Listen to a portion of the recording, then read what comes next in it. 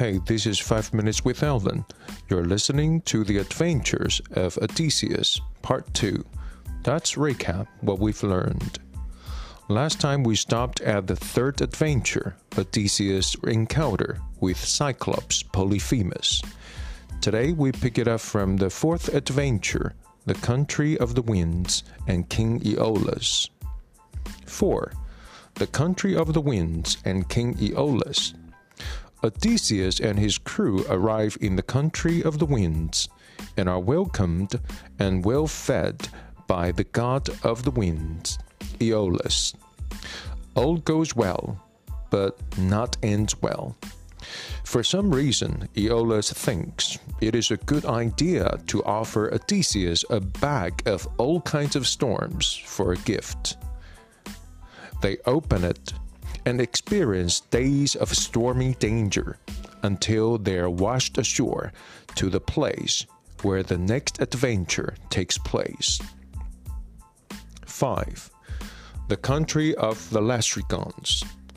The Lastrygons are a tribe of giants who feed on human beings. After days of facing death in storms, Odysseus and his crew try to land in the country of the Lastrygons.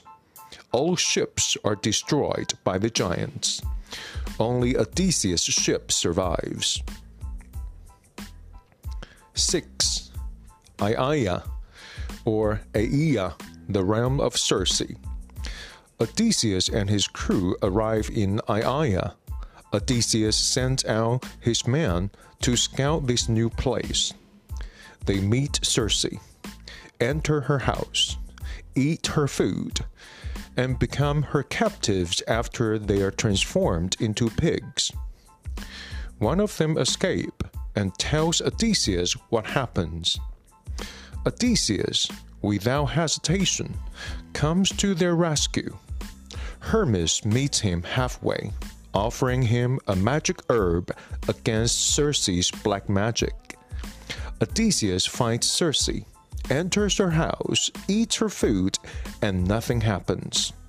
Circe has never met anyone able to resist her black magic. Her surprise leads to her admiration, and she admires Odysseus so much that she feasts Odysseus and his crew for 1 full year before they take off. 7. The Island of the Sirens. No one has ever listened to the songs of the sirens and survived, so Odysseus wants to. He asks his men to tie him up to the mast and to stop their ears with wax. Luckily, they survive, and Odysseus becomes the only person who knows the sirens' songs and survives. 8. Scylla and Charybdis. Odysseus now has to go through the passage between Scylla, the rock, and Charybdis, the whirlpool. The same adventure was experienced by the first generation of the Greek heroes, the Argonauts, on their quest of the Golden Fleece. Odysseus and his crew, with the help of Athena, sail through Scylla and Charybdis safe and sound. 9. The Island of the Sun. Apollo, Helio, or the god of the sun, is always associated with bulls or oxen. Odysseus' men land on the island without knowing that the island and everything on the island belong to the god of the sun, and that any theft or offense done to him will cause grave consequences.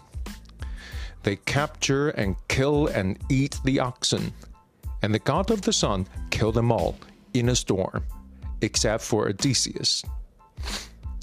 10. Odysseus alone survives the storm and arrives on Calypso's island. Unlike Circe, Calypso is not a witch, but a nymph. Like Circe, Calypso is deeply in love with Odysseus, or even deeper. Athena thinks 20 years away from home is punishment enough for Odysseus, and wants him to come home. Zeus sends out Hermes to give his order to Calypso that it is high time she let go of Odysseus. She cannot but let him go, and she does. 11. The Phaeacian or the Phaeacian land. On his way home, Odysseus meets Poseidon, who doesn't know the other Olympians agree to stop punishing Odysseus. Poseidon sends out another storm and washes him away to the Phaeacian land. After welcomed and received by the Phaeacian king and princess, he comes home to Ithaca, and so end the adventures of Odysseus.